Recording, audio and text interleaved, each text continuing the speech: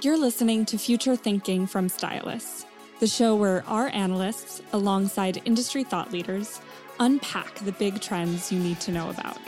Find out more about what the future holds for your business at stylists.com. Hello and welcome to Future Thinking from Stylists. I'm your host, Christian Ward, and this week's episode is all about China trends. We'll be hearing from Manya Coetzee, Editor-in-Chief of What's on Weibo, a new site reporting Chinese social trends, about the latest innovations in internet culture. And also from Ray Ma, investor, tech consultant and founder of TechBuzz China, about where the next big things in China tech are coming from. And stick around to the end for our next big opportunity feature, where we highlight a vital consumer need or challenge that's yet to be solved.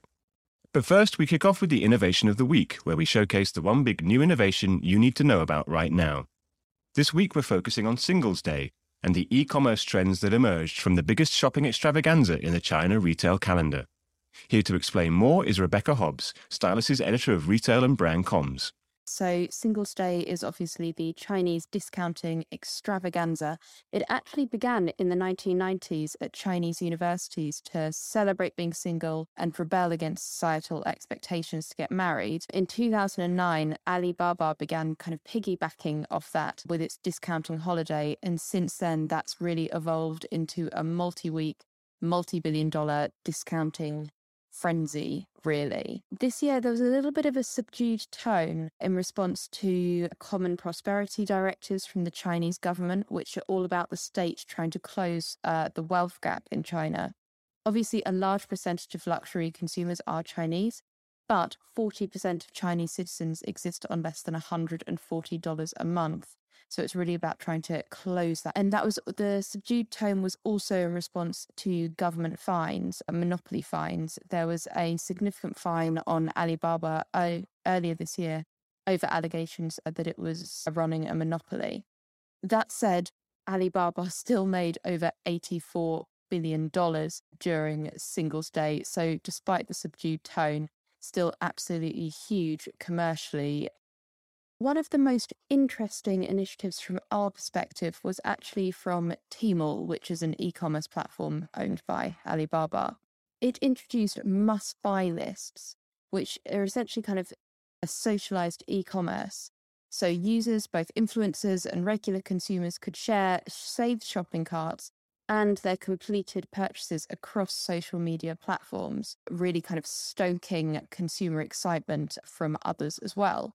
We've seen similar initiatives before from digital wardrobing apps like Little Black Door, which we profiled in Retail's new Servicescapes, and players like Klarna as well have had wish lists which are shareable. They introduced those in 2020, but both those things have been shareable in-app. This really took that idea across social platforms. So like I said, really stoking consumption and evolving that shareability aspect. And that's something we may well see happening at other periods as well, whether in the lead up to Christmas or during Black Friday in the West. One of the most interesting campaigns for me was actually a brand's response to kind of consumer fatigue over discounting. The first Singles Days were very much, known for their 11% discount. It was straightforward. It was simple. That's now evolved to kind of crazy heights, like having to navigate your way through rebates on certain discounts and early registration for others. Quite a lot of kind of consumer dissatisfaction around that. And one of the most interesting responses to that was a brand called NetEase Games. It's got a subsidiary e-commerce platform, and which is really known for its kind of stripped back, fuss-free appeal. And it produced a campaign all about a woman trying to divorce her husband, who's the personification of Singles Day. There's kind of a video showing them attempting to obtain a divorce and the man kind of resorting to desperate gimmicks to keep his wife. So yeah, that was a highlight for me. China's online culture is one of the most vibrant and dynamic in the world. I spoke to Manya Coetzee, Editor-in-Chief of What's on Weibo, about the trends she's seeing emerge from this space. I'm a sinologist, so I studied at Leiden University here in the Netherlands, and part of my degree was studying at Beijing University. And I arrived in China during the Olympics of 2008, and I was there for about 1.5, 2 years. And then when I returned home, I felt a little bit out of touch with the daily trends. And I started looking at Chinese social media just to pick up on what people were talking about. Because usually I would pick up on the trends in the elevator and, talking to the people on the streets and my friends. And then later on, around 2014, I decided to really focus on Chinese online media and social media because I felt so much of the focus in Western media was about all the things that you could not do on the Chinese internet. So much focus on censorship. And of course, it's a relevant subject, but I was thinking that we should also look at the things that are possible. What kind of apps are people using? What are the stories that go viral? What are people interested in? So this is what I wanted to report on. So, as you say, let's look at the positive things, the things that you can do, because obviously, the China tech scene is vibrant and dynamic, as you say, and we've just had one of the biggest and most vibrant and dynamic days in China's internet culture, which is Singles Day. What did you see this year that excited you? Well, I think what was most striking yet again is just the booming live streaming culture in China. And I remember reading an article 1 or 2 years ago where a reporter on China said, well, China has reached its peak when it comes to live streaming. And little did we know that it was just the beginning. Because if you look at the early years from 2012, 13 to 15, it was really about teenage culture and about entertainment. And then slowly but surely, it evolved into really a mainstream tool for businesses to sell their products. So I think that we're still stuck in the niche a little bit when it's about live streaming in Western countries. But for China, it has already become mainstream. And one of the most exciting things happening was actually the pre-sale event of Singles Day, where one of China's most famous live streamers, who was nicknamed the Lipstick King, Li Jiaqi, he sold, I believe, 1.7 billion products worth of products within 12 hours. Together with another live streamer, within 12 hours, they sold for $3 billion. It's still crazy to see that. And that was absolutely record breaking. And it really shows the power that these live streamers have because people trust them. Also, they have built on their reputation for such a long time that they also cannot afford to recommend a product that is not good because it would tarnish their reputation. So people trust them. They give them something to hang on to in an online e-commerce landscape that is, there's so many things going on that people just don't know where to look anymore. So of course, going to a live streamer is a good way to have somebody pre-select the products for you. And then another element is the price, because these live streamers can actually get a good price for their viewers. So I think it's a win-win situation for everyone. In China, it's a real, it's a full-time job. It's a career for a lot of these influencers, right? And so how does that kind of work exactly? Well, for some, it is their everyday job. If they can afford that, if they're so successful that it could be their everyday job.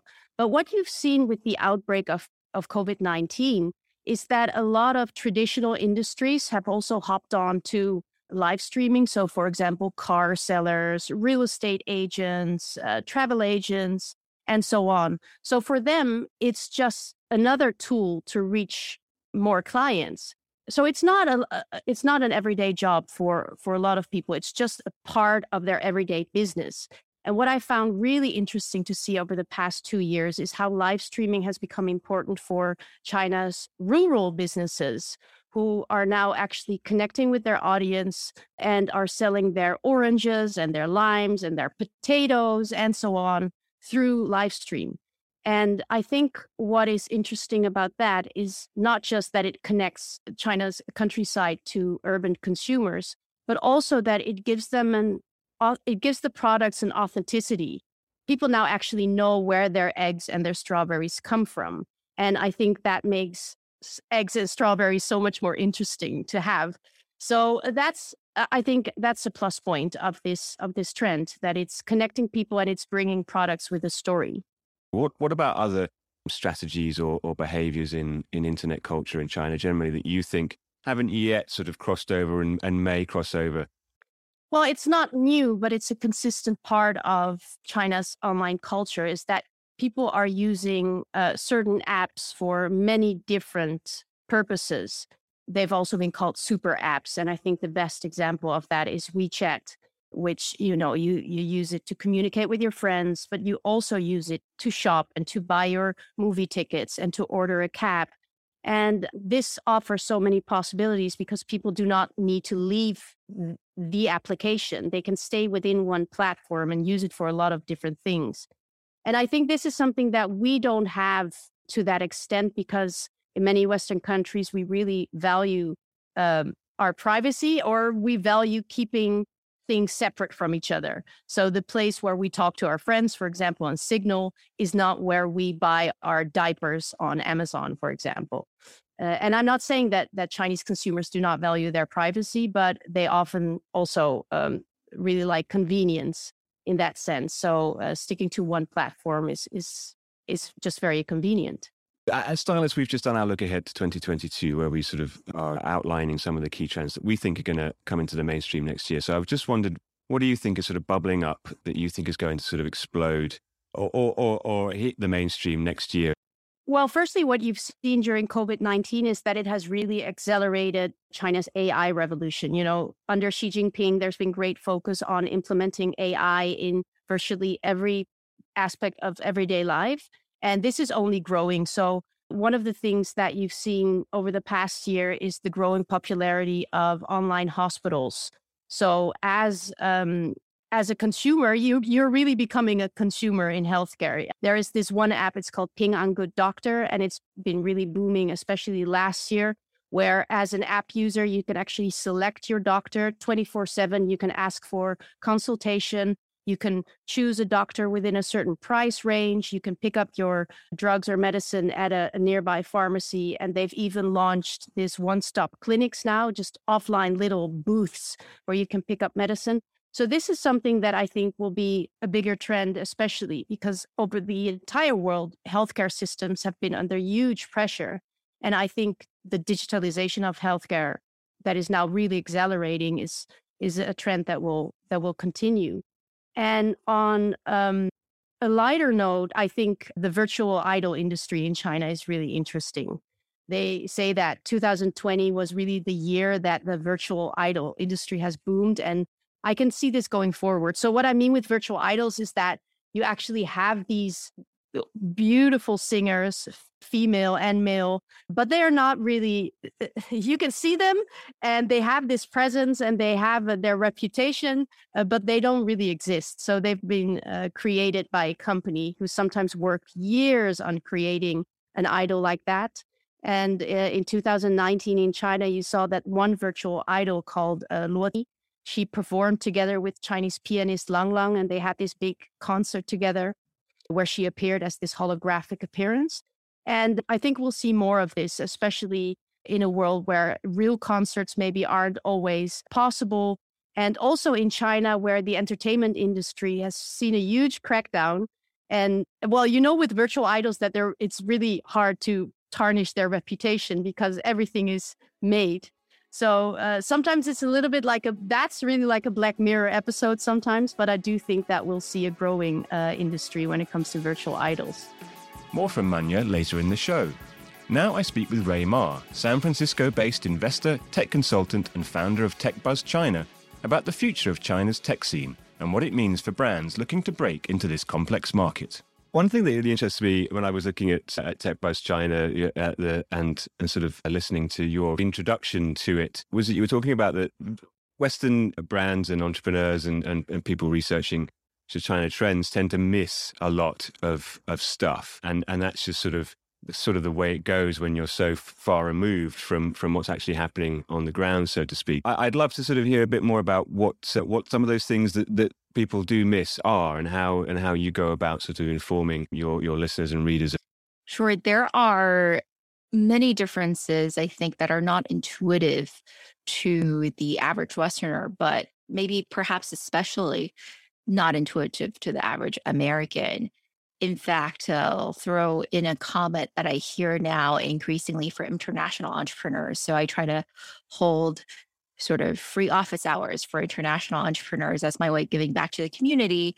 And because I really like figuring out what people are working on in terms of startups. And one of the common statements I hear is that, especially for people in other countries, they are looking to China as an example of what they should build and of the opportunity, and not the US, because the US is actually the outlier, right? So the US is just far too rich and far too developed to really use as a benchmark for most of the rest of the world. And China actually, for many people, looks more like their hometown, especially when you consider that China actually has a very large developing population.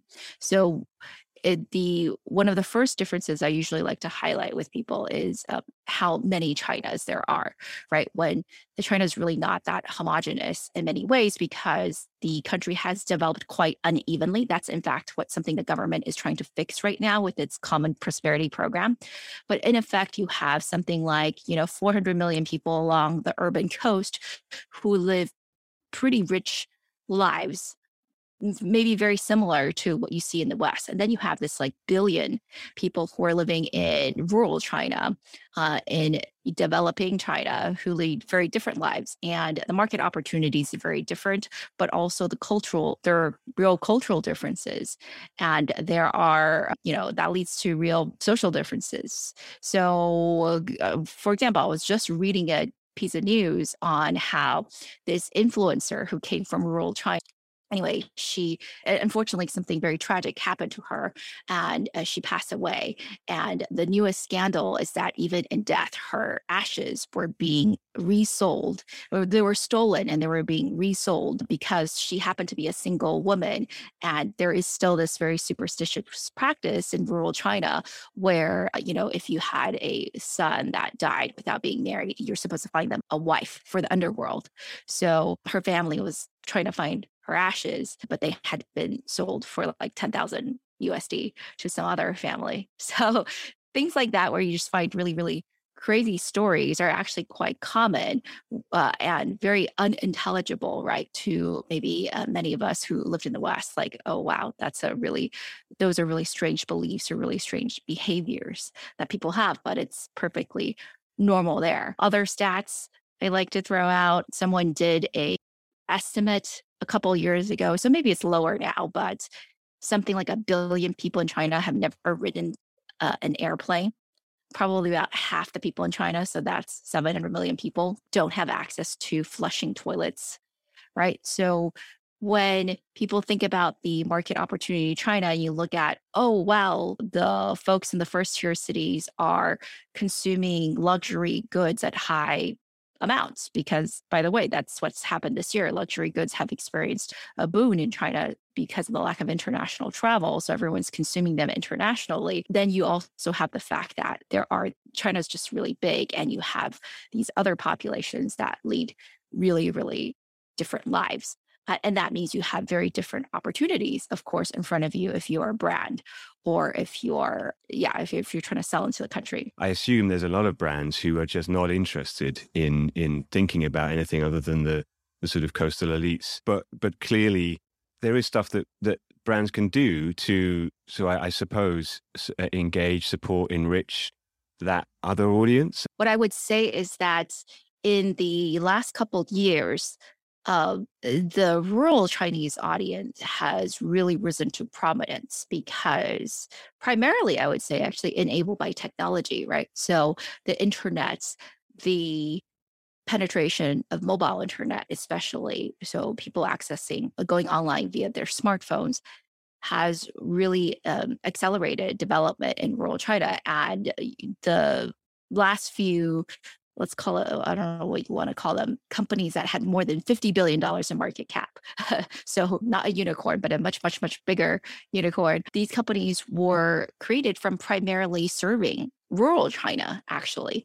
And in fact, one of the companies that I think everyone in the West probably knows, which is ByteDance, right? The maker of TikTok, their first hit product was not really serving the richest population in China. It was really sort of serving not exactly like the poorest, but sort of the aspiring middle class.